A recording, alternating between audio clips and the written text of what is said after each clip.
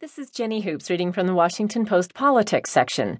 Why These Rural, White, Gun-Owning Guys Didn't Vote for Trump by Christopher Ingraham.